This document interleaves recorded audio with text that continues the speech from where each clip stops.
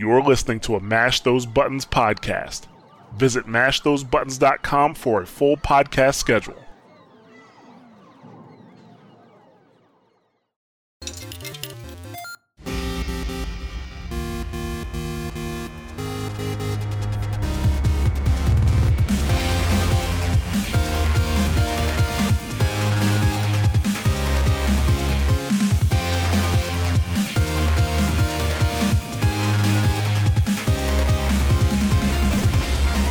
Hello and welcome to another episode of the Mash Those Buttons Mashcast, a podcast about video games, community, culture, and industry. I am Jared, also known as Ja, and I'm here with the scourge of Ironforge and games industry public defender, Nick Zelenkevich. Hey, how's everybody doing? All right, and I'm also here with Christina Zamorelli, also known as Pop Tart. What's up? I guess that's an intro. Getting there. Yeah, we're getting there. I'm working on it. I'm working on it still. It's just going to be she who has no intro is my intro. That's actually going to be your intro now. So thank you for that. I appreciate that. Wow, that easy. Just like that. You're natural. This is Mashcast number 8. We would like to, actually today's topic, maybe we should start there. Start in order. It's late here, folks. Sorry, we always record these pretty late. But yeah, today's topic is actually going to be about the modding scene. And, we're talking about like game modding, not like modding your Xbox. So a lot of it's going to focus around PC modding. There's very little modding actually in the console community, but we're not going to get into that. But before we get started, I'd like to welcome any new listeners to the show. Thank you guys very much for deciding to check out the Mashcast. Hope that you are entertained. If you do enjoy the show, you can go ahead and, if you want to keep up with us, just follow us on @MTB site. We'll also be giving out our Twitters and stuff at the end of the show. Before we hop into our main topic, though, how's everybody's, it's been 2 weeks for us. I was going to say, how's everybody week in gaming gone? But it's been 2 weeks for us. So who wants to go first? Well, you can go first because you have the shortest, Nick. Or do I? No, I probably don't. Oh. No, but actually, yeah, I played Hearthstone. I played WoW. It goes without saying. But actually, I did play a little bit of Knack the last few weeks. I played about an hour's worth. Knack. What? The first one? Yeah, the first one, because I guess it was on PlayStation Plus. For free, yeah. That's how I also played it, a little bit of it. Yeah, and I guess my brother-in-law was playing that in front of the kid, and so then the kid, the one day, he's like, play Knack? And so I'm like, okay. So, I put it on, and I tried to get him to play. He played like a little bit, but he still doesn't know what he's doing with the controls. So, I wound up playing, and he just sat there and watched me play, which was cool. So, overall, it's a fairly simple, straightforward platformer. Nothing too innovative. The only thing I don't like is that I feel like it'd be better if like you got bigger as the game went along, but it seems like you keep getting bigger and then shrinking down throughout each individual stage. Yeah. So it's like, I'm all big hulking and doing all this damage, and then like, oh, now I'm small again. This sucks. So, yep. I'm sorry, go ahead. That's my only complaint. I'm not a huge fan of that game. Do you know what my number one complaint was? The voice actor for Knack. The voice actor only fits when you're big. He only fits when you're big. When you're small, Knack, and he starts talking, it's like, maybe they should process his voice because it just doesn't fit. And don't get me wrong, that guy's like a really big voice actor too. Yes. Like he used to be the Hulu guy. He was the guy on Hulu that would say, this presentation is brought to you without commercial interruption or some shit like that. Dave Fennoy, right? I think is his name. Yeah, the black dude with dreads. Yeah, he does Vol'jin. Yeah.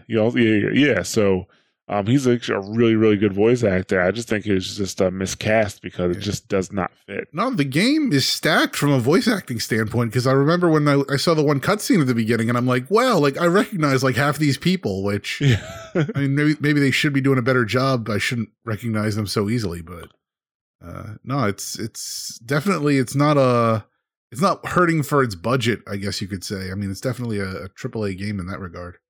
I was just really surprised when they made a Knack 2. I didn't make it through the game, by the way. I played it for a few hours. I was giving it my best. I was like, maybe it just gets better. It gets better. And I was like, no, it doesn't get that much better. So yeah, I've heard that it just kind of chills in one level, and that's it. I never played it because why?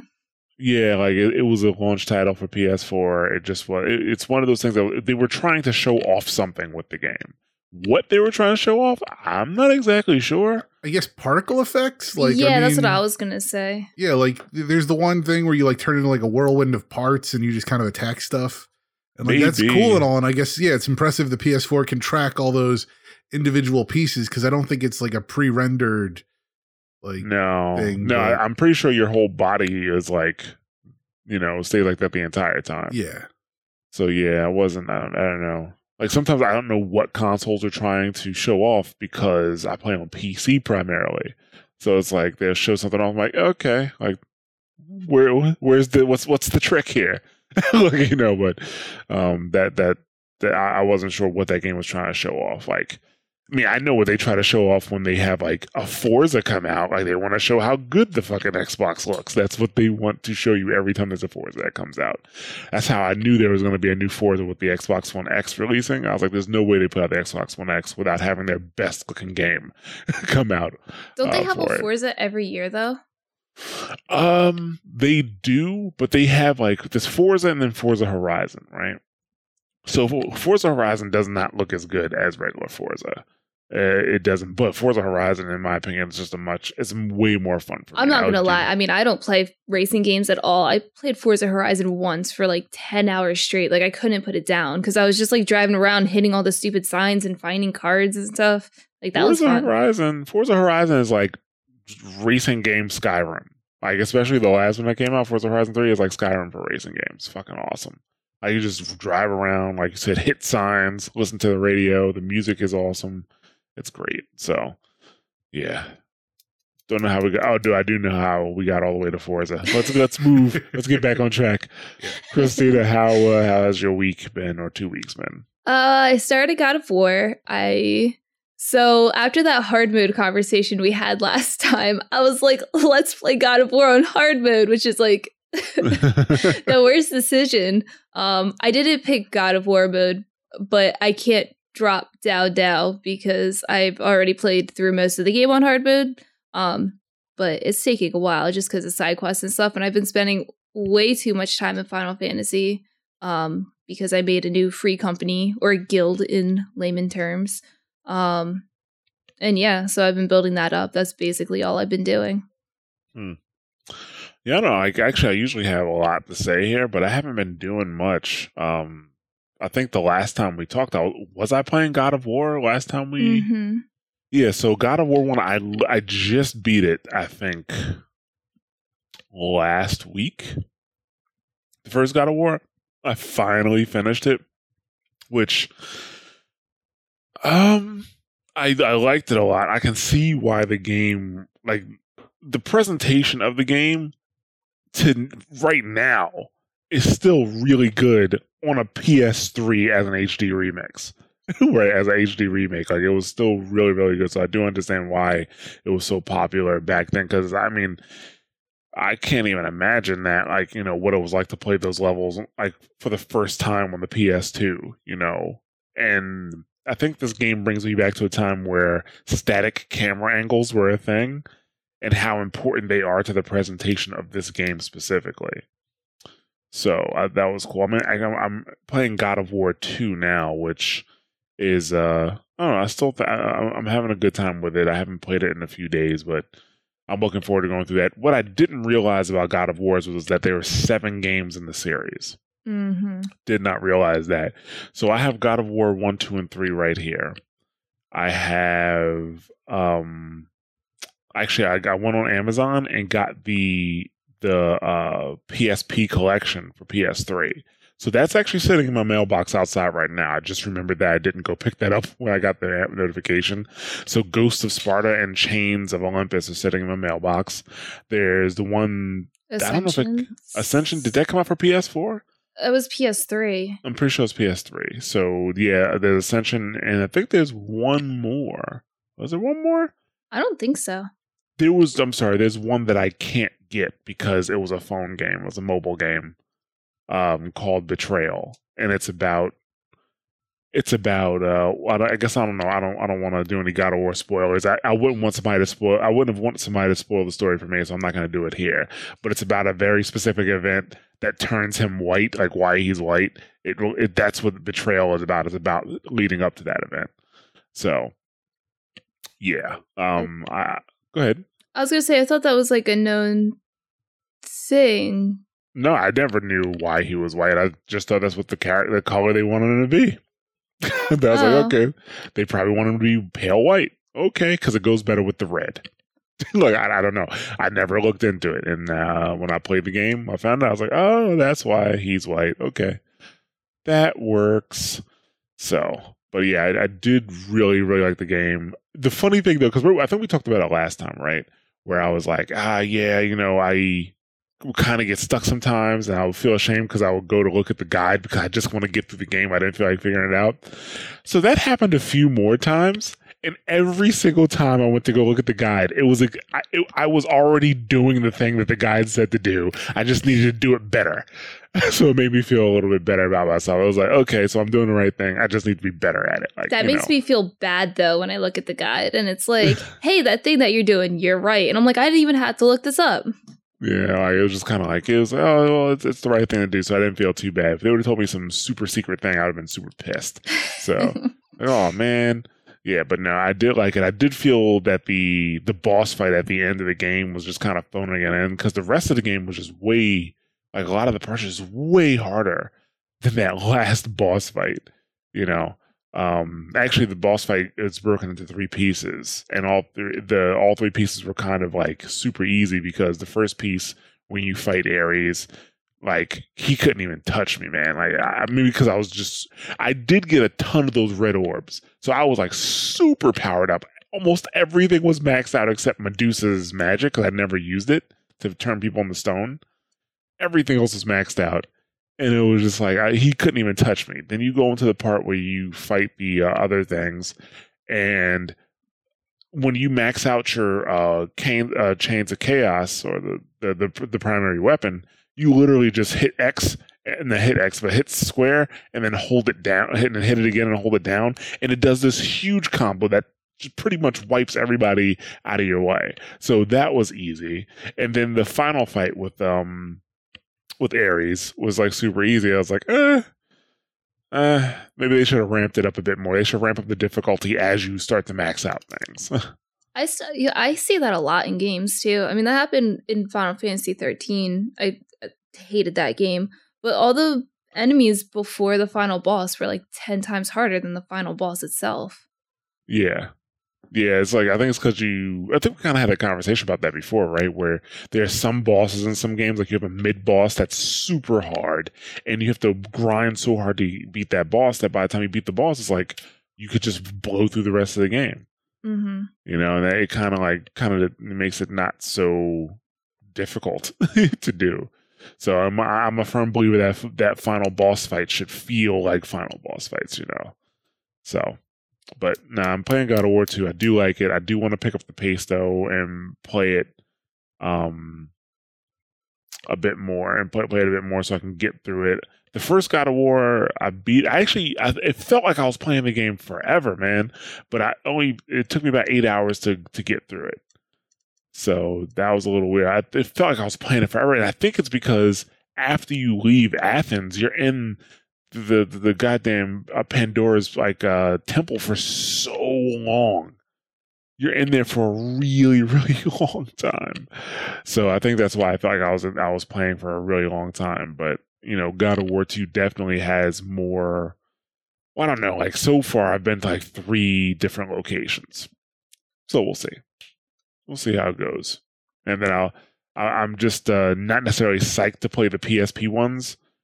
Because it's like, I mean, I want to play it. I want to get the full story. They do have story associated with them, so I want to get the full story. But I'm not necessarily psyched because, especially like the PSP, did not have a second thumbstick. Correct?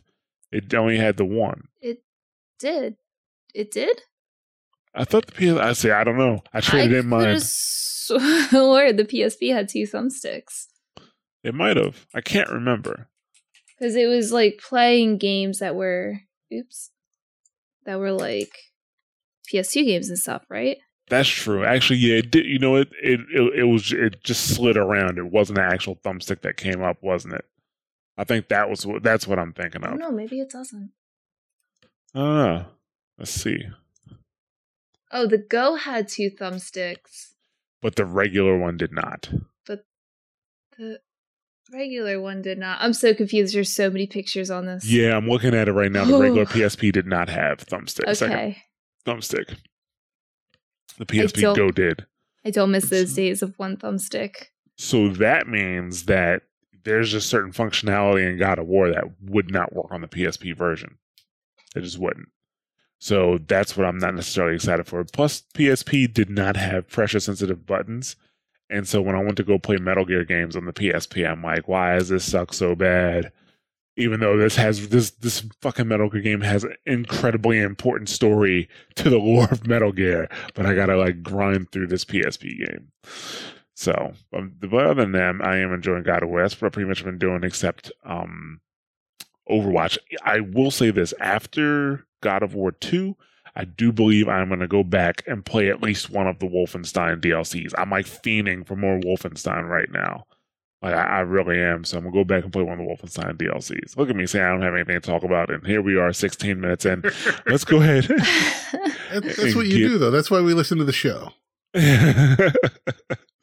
Let's go ahead and get into the topic. We're talking about modding because we kind of brought it up on it was either the last show or maybe the show before that. I think it was the last show that if it wasn't for the modding scene of like the early 2000s or even the late 90s, that you wouldn't have the games that you have right now. The most popular games in gaming right now are derived, if not completely, at least partially, from mods. We'll dive more deep into it, but League of Legends doesn't exist without Dota. Full conversion Warcraft 3 mod. Counter-Strike doesn't exist without Half-Life. Full conversion Half-Life mod. Overwatch wouldn't exist without Dota because of, Dota created MOBAs. MOBAs obviously have a huge influence in in the way that Overwatch plays. But on top of that, you have a game like Team Fortress that really instituted that class-based play. And that was like, I think 1996, was Team Fortress for, was it Doom or was it Quake? I think Team Fortress I can't remember if it was a Doom or a Quake mod, to be honest with you. I think Quake. Yeah, so I think it was a Quake mod too. But yeah, Team Fortress, and that's how you get, Overwatch. Shit, that's how you get Team Fortress 2. So there's a lot of games, and more recently, like we talked about, the H1Z1 without DayZ, which is DayZ as an armor mod. So mods play a really important part in gaming, and it's almost like, and we'll dive into this too, but it's almost like publishers don't care. Because they don't show, a lot of larger publishers no longer show love toward mods. But like I said, we'll get into it. But mods are huge. Like a game like Skyrim, you check some numbers, it has over 45,000 mods available for it. Yeah, now yes, some of those mods make it rain cheese, but other mods make turn dragons into Macho Man Randy Savage, which is actually pretty awesome. Have you guys ever seen that mod before? I've seen that one, and my favorite one besides that one is the one where every time you shoot arrows, it makes a pew noise. So it's just like, pew, pew. Yeah.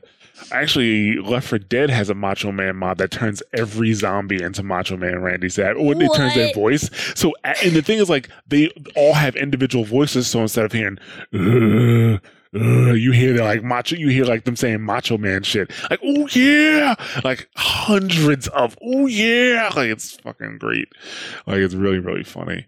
So yeah, so you have mods like that, but then there's also like a Skyrim mod that it's basically like a DLC or an expansion. There's one Skyrim mod that adds 30 hours of gameplay to the game, like it extends the life of the game. StarCraft 2 has an entire arcade section that's essentially just mods, and I've seen things from just stuff that changes to the StarCraft maps to people making like side-scrolling shooters out of StarCraft 2. It's amazing. People are recreating Warcraft or Warcraft 3 in the StarCraft mod.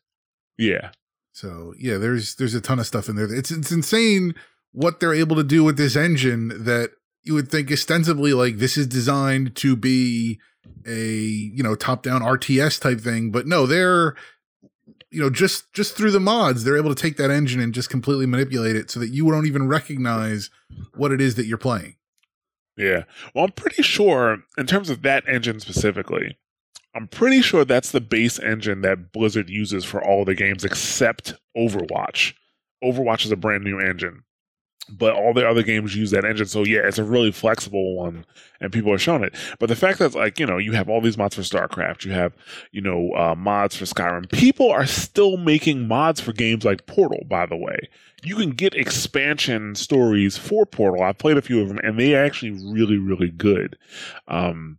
I forget what the name of the one I played was, but there was one that I played where instead of using portal guns, you use paint guns, and you would paint orange or I think white, and it would make you bounce. You have to basically use physics to bounce around the levels to get out, but it had a story all by itself. So, people obviously do want to create mods for the games that they're playing, and I think mods for the games that like that would be really good. They expand the life of the game. But like I said, we've seen a decline in games that actually allow modding. But let's go back to like some like the earliest of the mods, right? You're talking. I don't know. I don't want to say it's officially the first mod, but I think it's generally accepted that like Castle Smurfenstein is one of the first mods that you had, which is basically Wolfenstein 3D, but instead of Nazis, the Nazis were replaced with Smurfs. That was it. That was the mod behind it. And that mod actually is what showed Doom's publisher, which was Apogee at the time, showed them that, wait a second, like this user-created mod that we didn't create, that we didn't have to spend any money on, is actually extending the life of the game. So when they went to go make Doom, they packaged all of Doom's assets into a single file so that fans who wanted to create their own stuff could actually create their own stuff. They have all the assets available to them. And that's what they did. And that went so well that in 94, Doom released, I guess what you could call essentially is the first modding kit or modding tools. Maybe like I would say maybe the file itself was the modding kit. And then the what they released in 94 was actually modding tools for Doom. And I think and that's a slippery slope. Like I guess that was kind of scary for them at the time because they were taking their IP and they were allowing people to kind of play with it, right? And they couldn't really force people to do what they wanted. They asked people to make sure that the mods only worked with the retail version, and most people actually abided by that. If you didn't have a registered copy, it wouldn't work. So that's really where we first saw the impact of modding, because obviously tons of shit came out of Doom. Like we just brought up, well, Doom, Quake are both id. Team Fortress came out of that. Worth it, I think.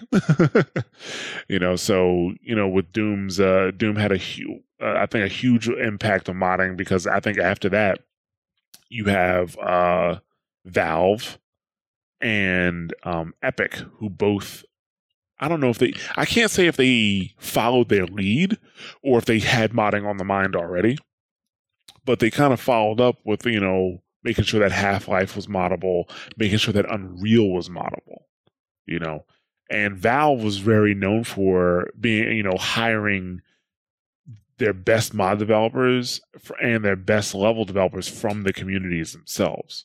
That's what they did. Like when Counter-Strike blew up, they hired, Min Lee and Jess Cliff after the launch of Counter-Strike and how well that did. which did we already bring up Counter-Strike as a full conversion mod? Yes, we did. I mean, if you don't know what Counter-Strike is, I mean, you probably aren't listening to this podcast. I mean, like, even if you don't play Counter-Strike, you know what Counter-Strike is. You know?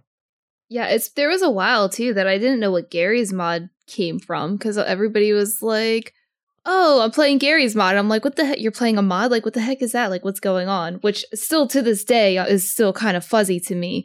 But it's like all of those things I kind of fit into like one thing where like CSGO and Gary's mod and Half-Life itself is all like kind of one area that I was like, okay, that's cool. They're all one, whatever. Yeah, they're all the same. Like in terms of they're all products of mods, right? And Gary's mod, if you want to talk about what spawned something like a Minecraft or a lot of the sandbox games we have now, that's Gary's mod. The Gary's mod is what really started that, because you literally just go into it's not like you go and make the game. Basically, like you go in, you can put stuff all over the place, you can bring characters in from any Half-Life or any HL2 engine game. You can apply whatever physics you want, you can make them do all this crazy shit, and people loved it. Well, I'm always impressed to see like how many people use Gary's mod for like machinima. Like Yes. not even actually make games. And that's that's what confused me, because that's how I came to know Gary's mod. I'd see like all these little things people made and I'd be like, oh, this is like a movie studio. And no, it's not, it's Gary's mod. Like it's impressive. Yeah, exactly. And even I think what Valve did eventually was, based off of Gary's mod, they made the Source Filmmaker, which was internal to them. That's how they made their Team Fortress 2 videos, which, I'm sorry, are still some of the best videos in video gaming. They are the Team Fortress videos. The meet the pyro, meet the soldier, meet all that is pretty fucking funny. My favorite one is Meet the Spy. If you haven't watched Meet the Spy, please go watch Meet the Spy. Have you seen somebody, and I want to say it was probably using Gary's mod, but I don't know for certain. Somebody did like a Team Fortress meets Overwatch video. That's probably Source Filmmaker, to be honest with you. Okay, maybe it's that, but it's amusing just because of how similar the two games are to actually see somebody remix them in that regard. Yeah, I haven't seen that one. I'm gonna check it out. So, yeah, besides Valve, though, I think, like I already mentioned, Epic was a huge proponent of modding, to the point that they made Unreal Ed, which is Unreal Editor, which is a set of modding tools and a modding kit that I think the reason why it stands out so much was just really well put together, very easy to use. Don't get me wrong, it wasn't like, anybody could do it, but you could go from a complete novice to being an expert. I should say being an expert, but being like very well versed in game design and level design and mod design by using Unreal Ed. And Unreal Ed was really built for you to take Unreal and do whatever you wanted to. It basically turned Unreal into a sandbox. And games like Unreal and Quake 3 Arena specifically, I think, I don't know anybody, if they were to play them today, would go back and play vanilla, to be honest. Like, you don't play vanilla Unreal, you play Unreal with certain mods enabled, like, even especially in the competitive community, right? And in the competitive community, I believe of Quake 3 Arena will play Quake OSP, or Orange Softy Production. That was a mod. And then if you played Unreal or Unreal 2K4, there were several mods you would put in place so that, like, stuff that will give you hit sounds, stuff that will give you brighter enemy skins, stuff that would change the scoreboard, like UT Comp was what it was called. So you can run competitions and stuff like that. So those like mods were really important to the development of competitive communities. Actually, something that could really help games now, but you can't because of how server management works with games now. Like for Unreal and Counter-Strike, we had modifications that would check like a player's GUID versus a global list that the community would decide who's banned and who's not. So if you got if you were like a dick all the time and Valve wasn't doing anything about it, or Epic wasn't doing, well, actually Epic couldn't do anything about it, to be honest with you. Valve could, though, because of Steam, and Valve wasn't doing anything about it. A server admin would take your GUID, take it to the forum, be like, look, this guy is been causing a lot of trouble on the server. Maybe some other server admins kind of chime in, and you put that guy on the global ban list, and then every time he tries to get into your server, rejected. Unreal had the same thing. So, yeah, like that, like, you know, that really helped. Unreal Tournament we built our own, well, it's not we, like I helped, but the Unreal Tournament community built their own anti-cheat. They built their own anti-cheat, and so did a couple people in the Counter-Strike Source community specifically. They built their own anti-cheat for use in Cal League. So mods really helped out there as well. So there's a couple pros to mods, right? Like one that we, you know, the first thing I think of, it extends the life of the game, right? It actually makes the game a bit more valuable because there's some games that come out and people don't buy them for the base game, but then a mod would be created for them and make it worth playing. They would do those things. It's almost like how Fortnite came out and nobody played it, and then Fortnite Battle Royale came out.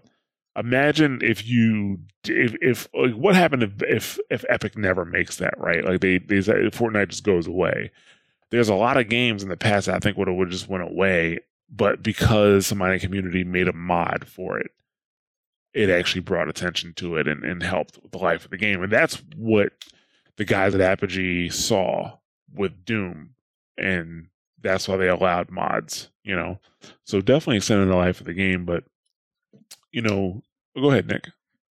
Oh, well, I just want to say it'll extend the life of games too, sometimes where the developers couldn't finish all the development themselves. Like the modders will go in and they'll find, you know, like storylines and content that was originally intended to be in the game and then cut.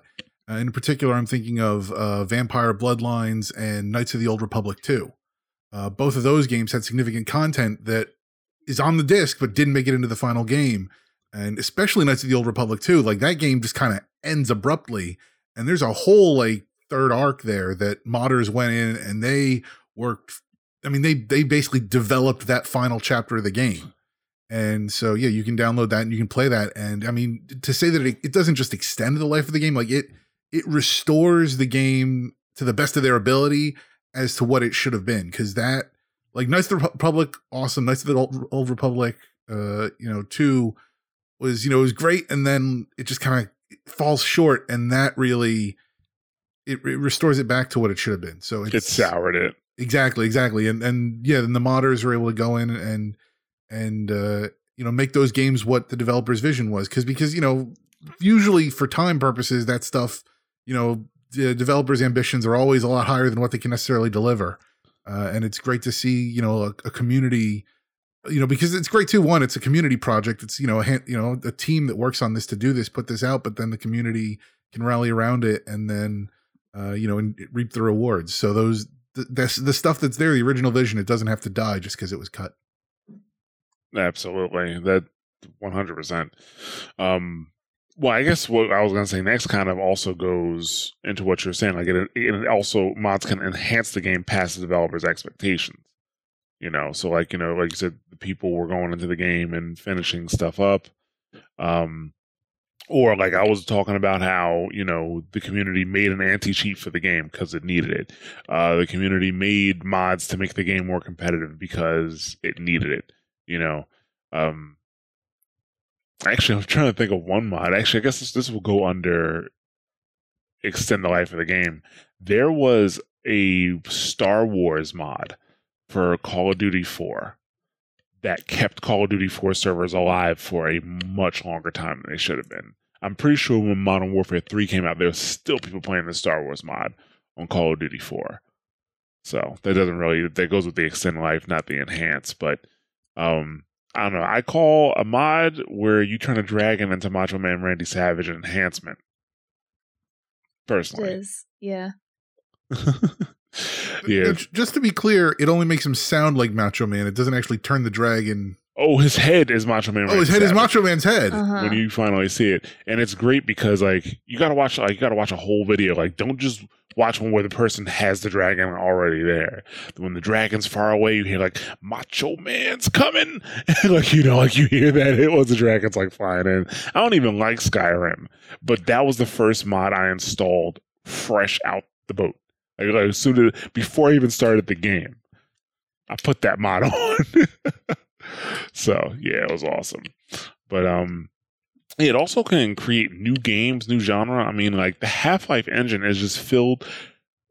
So many of the games that came out, I guess I put it like this: so many of the games that were on Steam when Steam first started out were just mods of Half-Life.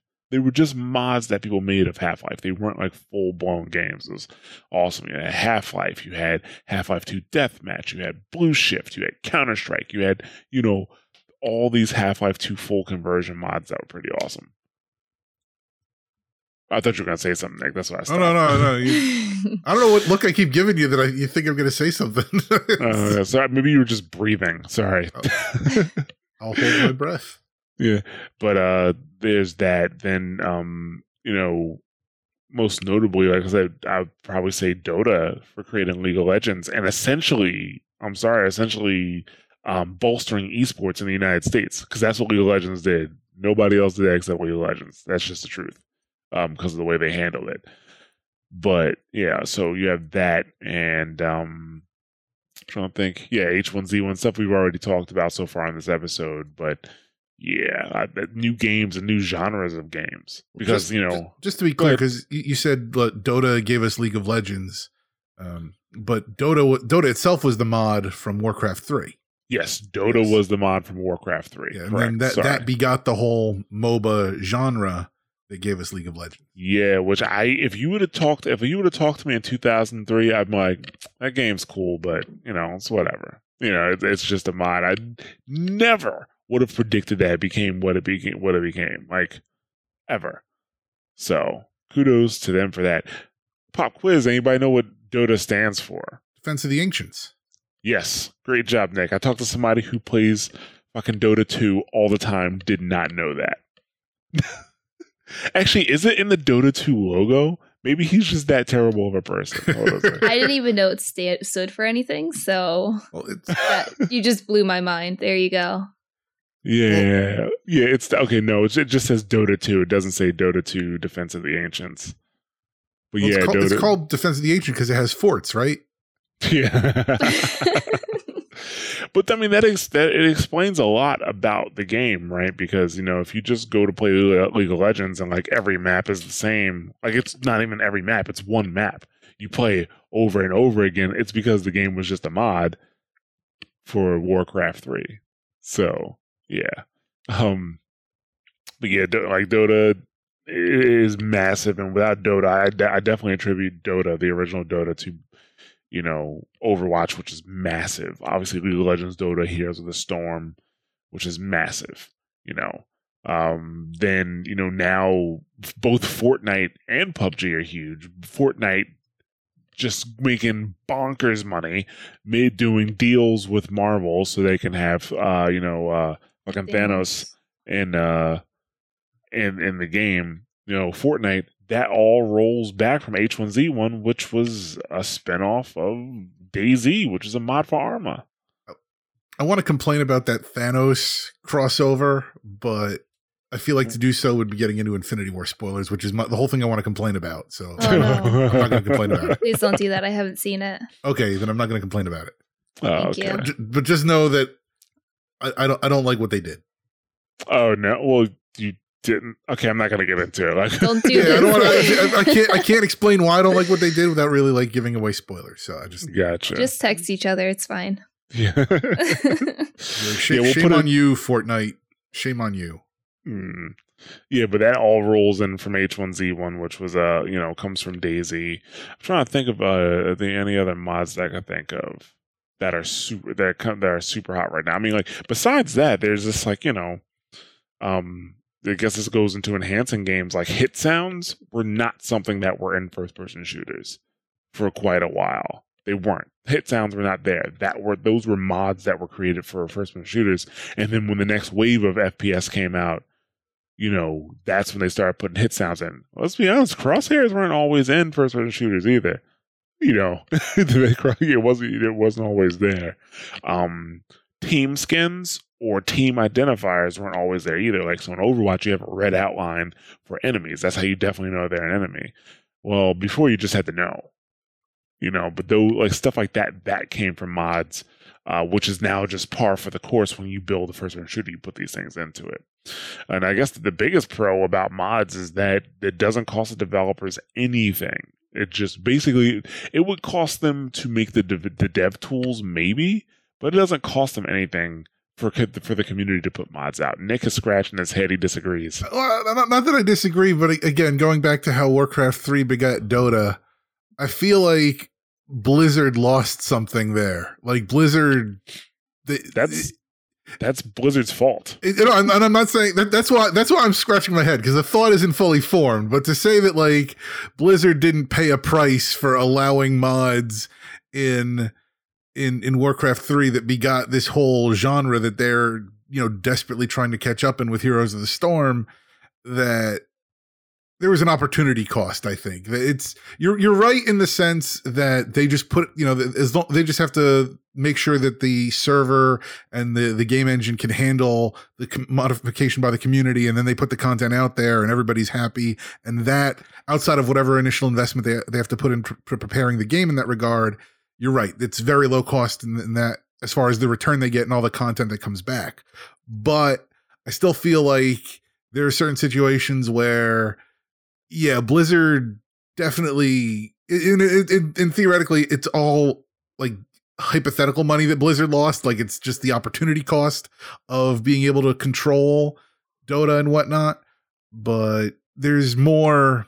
I feel like they didn't get the right the right ROI on Warcraft 3 in that regard that they should have. So you're right, but I feel like there's still a little gray area there. Christina looks like she wants to say something. I mean, not onto that, but I was just going to say how, I mean, Dota is like, or whatever, Blizzard is like one specific instance. I feel like in general, mods actually help the developers make more money because people see the mods, buy the games for that specific mod. And then there's times where developers will produce the mod themselves because they liked how much it worked, or whatever. And then they have the option now on the Xbox One where you can buy mods, right? For like Fallout and stuff. For certain games, for Fallout and for Doom. It's actually Bethesda leading that charge, by the way. So yeah, but yeah, for Doom. But back to that nonsense that Nick just said. Blizzard missed out. It didn't cost them anything for Dota. They just simply missed out. If Blizzard was Valve, Blizzard would have purchased Dota once it was successful. That's what Valve does. That's what Valve did. And it's proved right for them. But Blizzard misses things all the time. Blizzard birthed the game that essentially created esports and did nothing with it.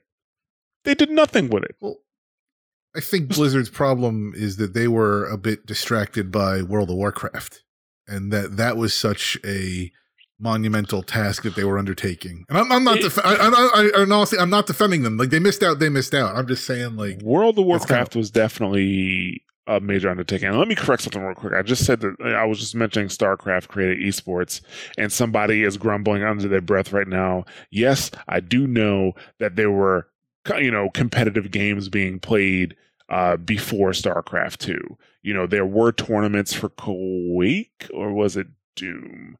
I'm trying to think there was a tournament that was played and John lost his car. He lost his Lamborghini to somebody. Like this guy won the tournament and he gave him his Lamborghini. It might have been Doom. It might have been competitive Doom, not competitive Quake. I'm getting it all mixed up now. It's all jumbled in the brain here. But John Carmack, he lost his Lamborghini to somebody in a Quake tournament, or maybe not lost it. Maybe he was I think he gave it away, like to the winner of the tournament. So yes, there were competitive games before that. I mean, you want to take it back, you can also bring up like Street Fighter 2, Mortal Kombat, stuff like that, because people were running tournaments of that. But South Korea as a country treated StarCraft like a sport, like a national sport. Like you were like as big as an NBA player there. That's how big it was. So Blizzard is essentially responsible for creating that game. Yet they completely just dropped the ball when it came to getting on it and monetizing it. They didn't start taking it seriously until after League of Legends started making bonkers money with esports. Well, I think it says something too that when it came time for them to actually take Overwatch seriously, they just went out and bought MLB Gaming, basically. No, Activision did that. Well, Activision did that. That's another thing. Sorry, but that's my point, though, is that it's not like Blizzard. At least they knew, like, we want to do this, and then they were like, well, we'll just buy the people that are doing it, as opposed to actually like developing it all in house and running it that way. That they just went out, like, at least they knew enough to do that, but. Like they should have been able to, not that they should have been able to do that internally, but I mean, they could have devoted the resources in that way if they really wanted to.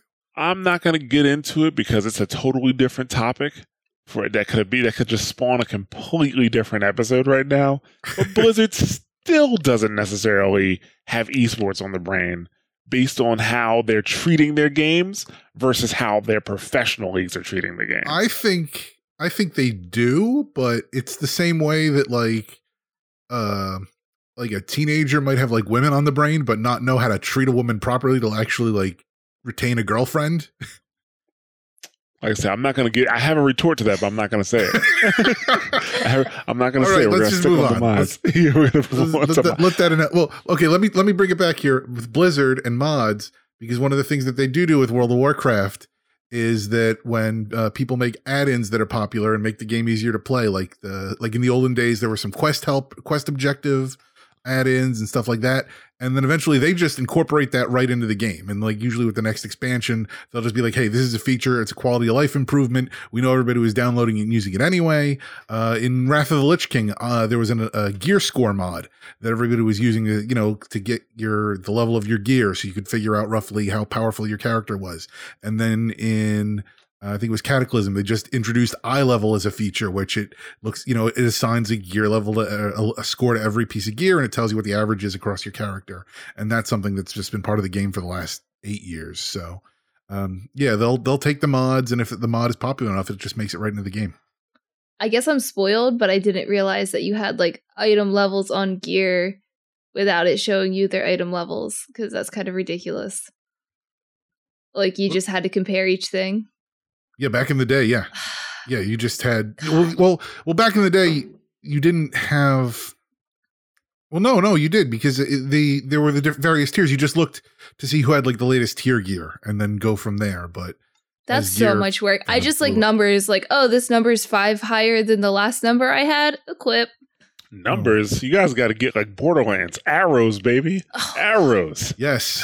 Somebody compared to, like, I think it was somebody from Penny Arcade called Borderlands an arrow comparison simulator, because that's what you do. It's like you just look at something, arrow up, take it, arrow down, leave it. Like that's kind of how it works. That's kind of how I like awesome. Any of my games. Anytime they have like the super, like if I'm playing a game and it's like there's 3 arrows up and 1 arrow down, cool, I'll upgrade it. But if it's the other way around, even though that like 1 arrow up is like 10 times better than what I have, whatever. Nope. Not enough, 2 arrows up, not enough green. Down.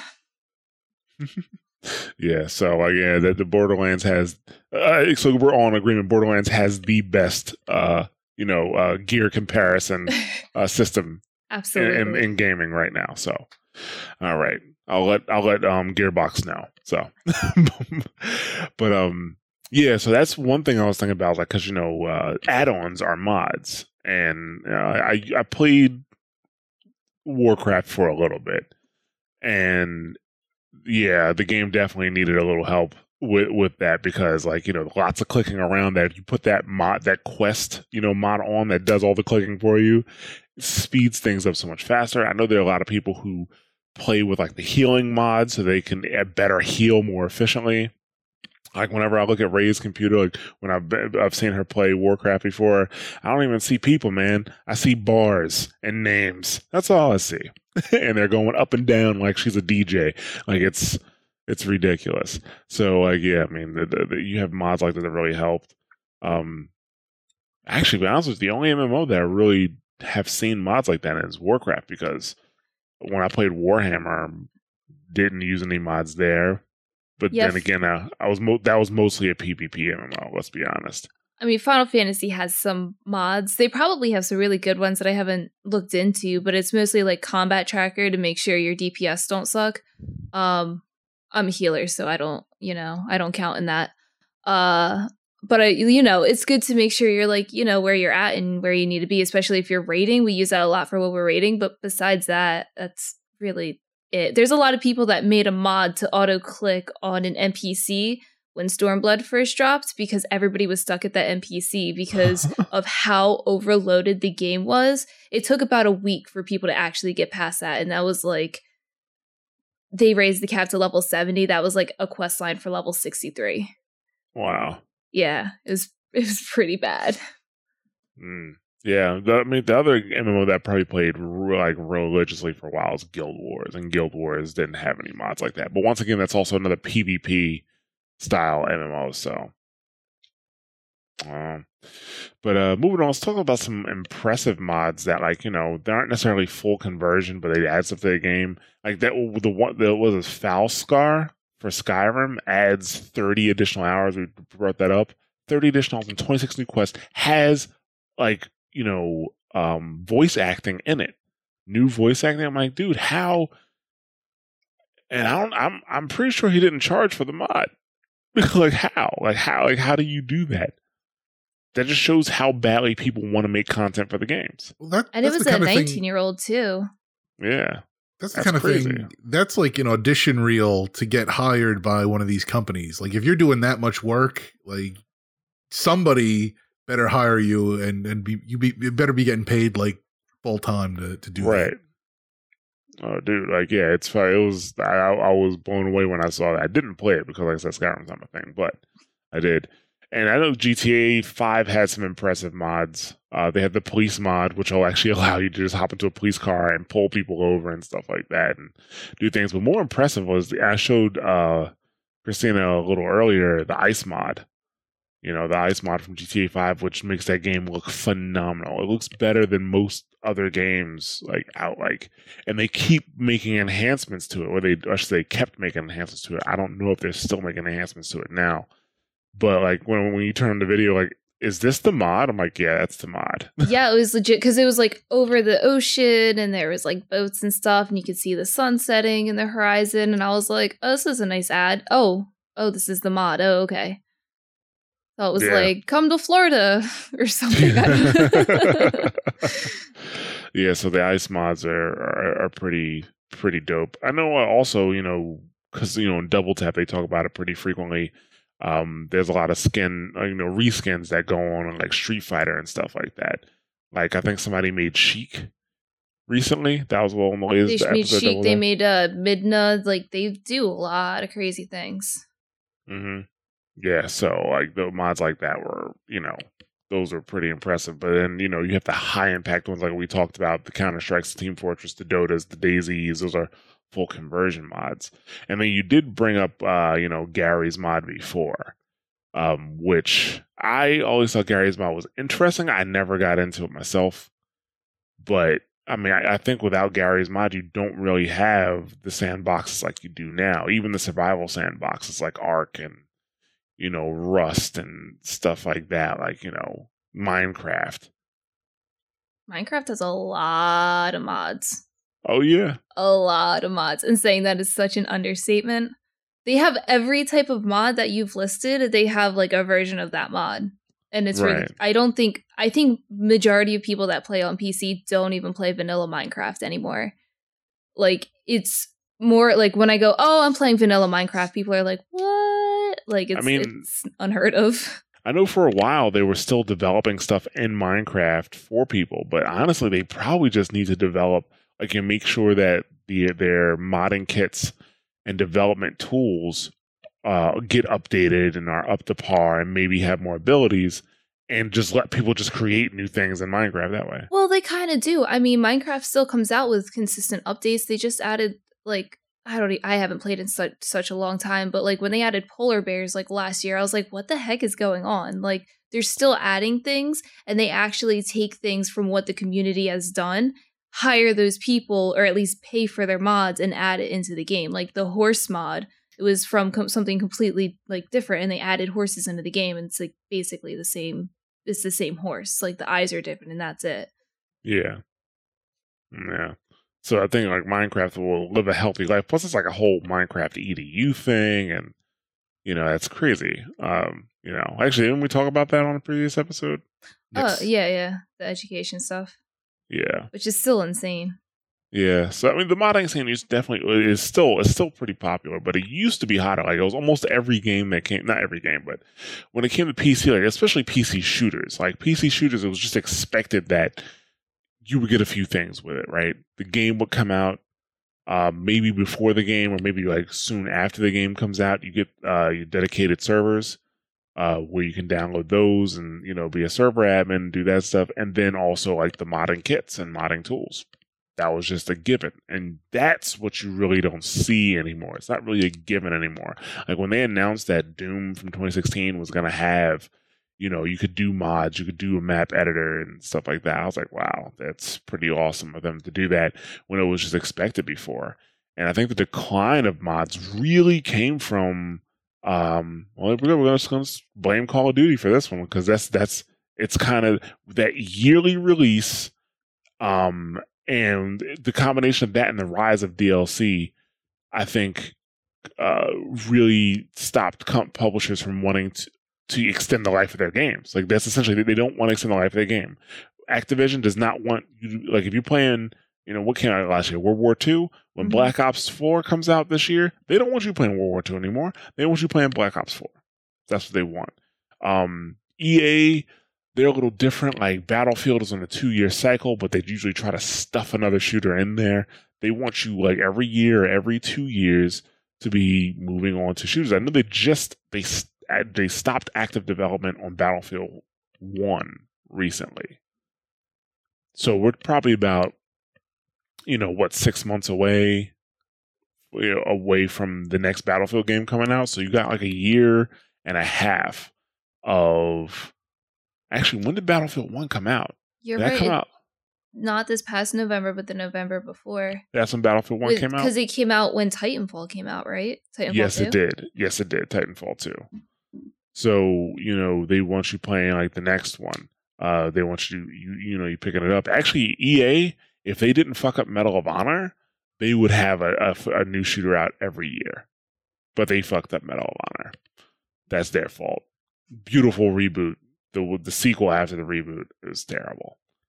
But this is that's what we're like, the rise of DLC and yearly releases is what's stopping. They don't care about extending the life of the game or putting more value in the game.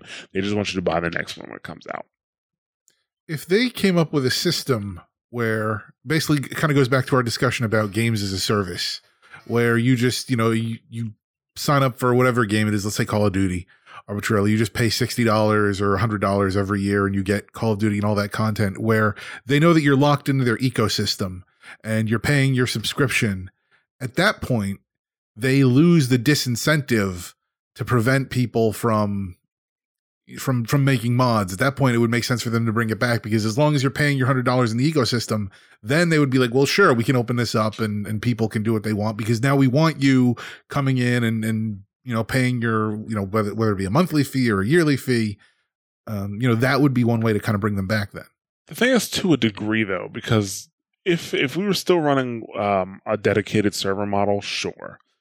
Or a community-run dedicated server model, sure. But now, every game that they have to have servers up for them and running. So, actually, the fact that people are still playing Black Ops 3, 2 years after Black Ops 3 came out, or maybe 3 years. I mean, is this 3 years after Black Ops 3? It has to be 3 years because Black Ops 4 is coming out. Yeah, but Black Ops 3, but was Advanced Warfare before or after Black Ops 3? I think it was before. It was before, because it was Black Ops, Infinite War, and then World War II. Yeah, so this will be the third year. This would be like the third one. Like, the fact that people are still playing Black Ops 3 right now probably irks the shit out of Activision. The fact that people are still playing Black Ops 2 probably irks the shit out of Activision. I was going to say, people still play Black Ops 2.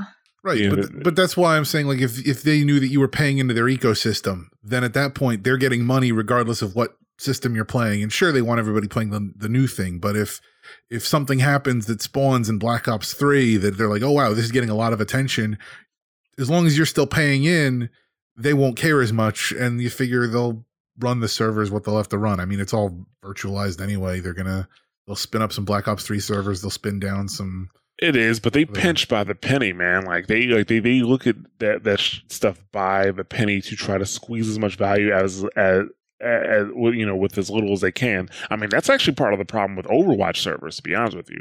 Overwatch servers do not have a great tick rate, which has been a huge problem from, I shouldn't say, I'm overstating, I'm making it seem like it's worse than it is, but it's actually been a problem with the game since beta, right? They improved them a little bit, they helped with the latency a little bit, they changed the netcode a little bit, but it's still an issue. Because if the community was running those servers would be 120 tick or more to get the best gameplay. I was running CSGO servers in 2006 at 120 because when we played competitively, we didn't want any excuses. No, you died because you suck. We don't want any excuses about lag or anything like that, or latency, nothing, or server updates. Don't want to hear about it.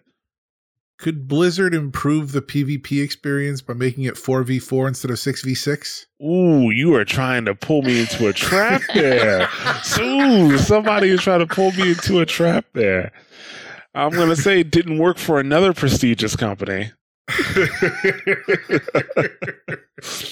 Didn't work for another one. I don't think it'll work. I don't think it'll work for them. So, but yeah, that's the thing. Like that's one of the problems I have with the current ecosystem of putting everything on the developer, putting everything on the publisher, because the community members run better servers than the developers will. Go ahead. Well, did they decide to take the servers in-house because they wanted to cut off mods, or they wanted to bring the servers in-house just to control everything, and then the side result of that was cutting off mods? I think that they wanted to. I think Activision, because Activision was like really one of the first people to do that with Call of Duty Modern Warfare 2. That was like an outrage when it came out that Modern Warfare 2 would not have dedicated servers. Complete outrage. I think Activision did that because they wanted tighter control of the game and, the money that was spent. I'm pretty sure that was a Bobby Kotick decision, to be honest with you. I have a love-hate relationship with Bobby Kotick. I do. He's really, really good at his job. He's amazing at his job. And sometimes that's bad news for us. Other times it's great. Overwatch wouldn't exist without a thumbs up from Bobby Kotick. It wouldn't, So that's what you really got to look at. But yeah, I don't know. I really can't see dedicated servers making a comeback. Even though Bond actually turned on Bad Company 2 because he just wanted to see if anybody was actually playing it. There's still servers running for Bad Company 2. You guys rock. So. Well, that's the one thing that impresses me. There's a ton of games that are shutting down due to, the GDPR or whatever that privacy law in Europe is. Oh, right. And these are all games that people talked about 3, 4, 5 years ago. When did we play Loadout? Oh my God. And Loadout, I don't remember when that was. It was a while ago. And Loadout is shutting down now because they can't adhere to the privacy laws in Europe. So they're just closing. I didn't know people were still playing Loadout. Right. Exactly. Or was it Monday Night Combat or Super Monday Night Combat, whatever that game is. That's another one that's, I think, closing down. Or if it's not closing down, they're at least shutting down their European division. But I'm pretty sure it's closing down. But yeah, these are, again, all games from 5 years ago. There's still enough people playing them that they were active. But then after 2 weeks from now, they're gone. Yeah, I'm looking at it now. Free-to-play game Loadout ending service in wake of GDPR regulation. Yeah, free-to-play shooter Loadout will shut down on May 24th. Did not know that. Wow. I guess it has a lot to do with them controlling all of the servers. Mm-hmm. Yeah. So, any information that passes through a server in Europe has to be handled a certain way. So, wow, that sucks for them. Even though the game wasn't that great, in my opinion, but there's a reason why we don't talk about it. I'm looking at a screenshot of it now. It says searching for matches. Average wait time about 4 days. Oh man, that's pretty fucking funny. But well, not for them. I'm pretty sure. I didn't even know the game was still up. But Super Monday Night Combat, you're saying too? Yes, that's I think also shutting down. It's funny because when I turn on my Xbox One, Monday Night Combat is one of my Xbox 360 games that it'll let me install. I'm just like, I couldn't install this game if I wanted to. You know, because nobody's playing it. The servers are probably down. Didn't even realize. But yeah, here they are. Like, I see it here that, you know, they're shutting down on May 24th, too. Well, you have some time. Get in it. I don't know, man. I don't even remember how that game plays, to be perfectly honest with you.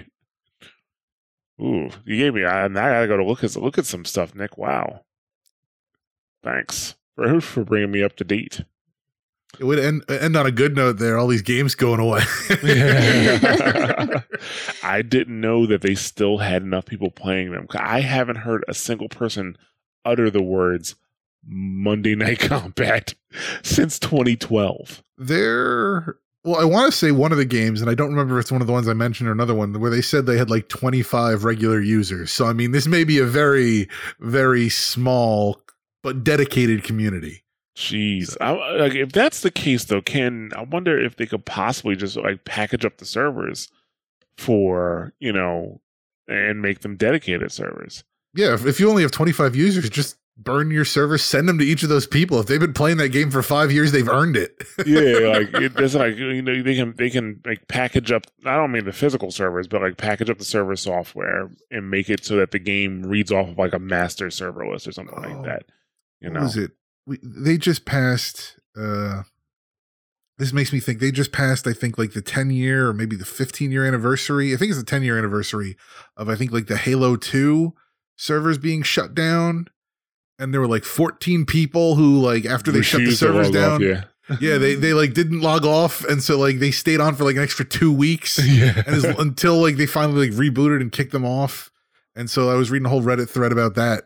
They were like celebrating their 10-year anniversary of that. So yeah, well, I thought it wasn't that they rebooted the servers. I thought that it was because they lost their connection. I think like they lost their connection. Everybody just kept losing their connection at some point. Like eventually, the last guy just cut out. Yeah. So yeah, I do. Yeah, that I didn't realize that was 10 years ago. I feel fucking old, Nick. I remember that was happening. I was like, "Viva la resistance!" But oh well. Yeah. A way to bring it down. It's like these games are shutting down. We're all old. Wow, yeah, what a downer. The downer cast. I mean, you guys are old. I'm pretty sure you're not that far behind us. Shh. Well, maybe Nick. I'll be young forever. I'm further behind Nick than I thought. I have to play video games because my kid demands it. That's how old I am. Okay, so we're going to go ahead and wrap this sucker up. Thank you guys for listening. I hope you enjoyed it. And, come on back if you are listening on anything that's not like a podcatcher. You can catch us on multiple podcast platforms. We are on iOS and Android. On most podcast platforms, just search for the Mashcast or Mashcast. We should be up there. If you don't see us, then there's a link available for the RSS feed right on the Mashless Buttons website, so check that out. Like I mentioned earlier, you can catch us on twitter.com/mtbsate, facebook.com/mashlessbuttons, and youtube.com/mashlessbuttons. You guys want to give out your socials? Yeah. I am S'mores Pop-Tart, SMOREZ POPTART, if you don't know how to spell Pop-Tart. At Twitter, Twitch, and Facebook, and Instagram. I have been streaming at least once a week, so I'm kind of active in the community. All right. And Nick? And I am at WookieBH on Twitter.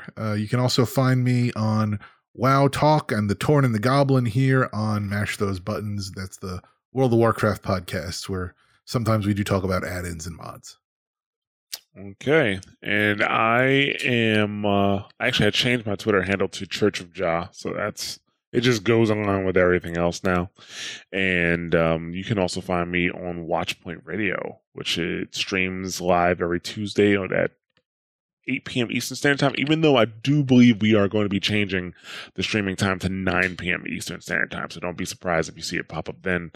You can catch me, Blaze and Bob, and Kender there on Tuesdays, and then the show actually does release on Wednesdays.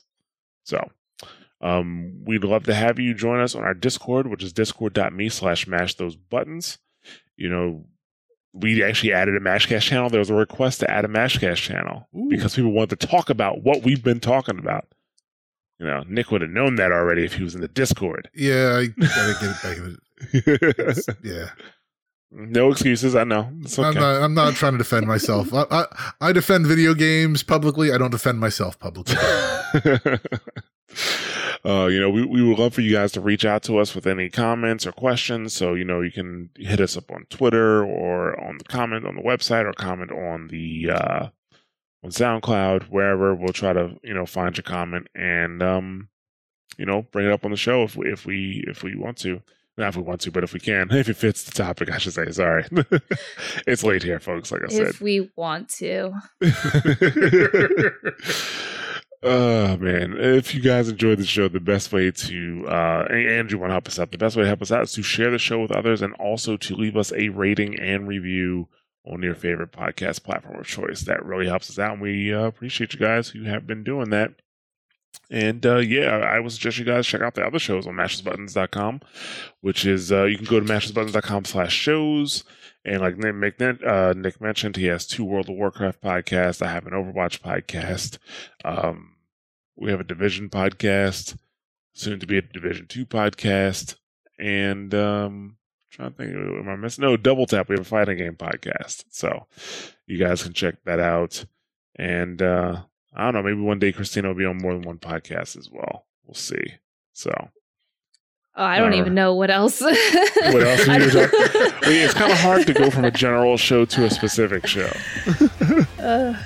I don't do enough in Final Fantasy to have my own show for that one, so. You'd be surprised. There's somebody who does less in Final Fantasy than you that has a show.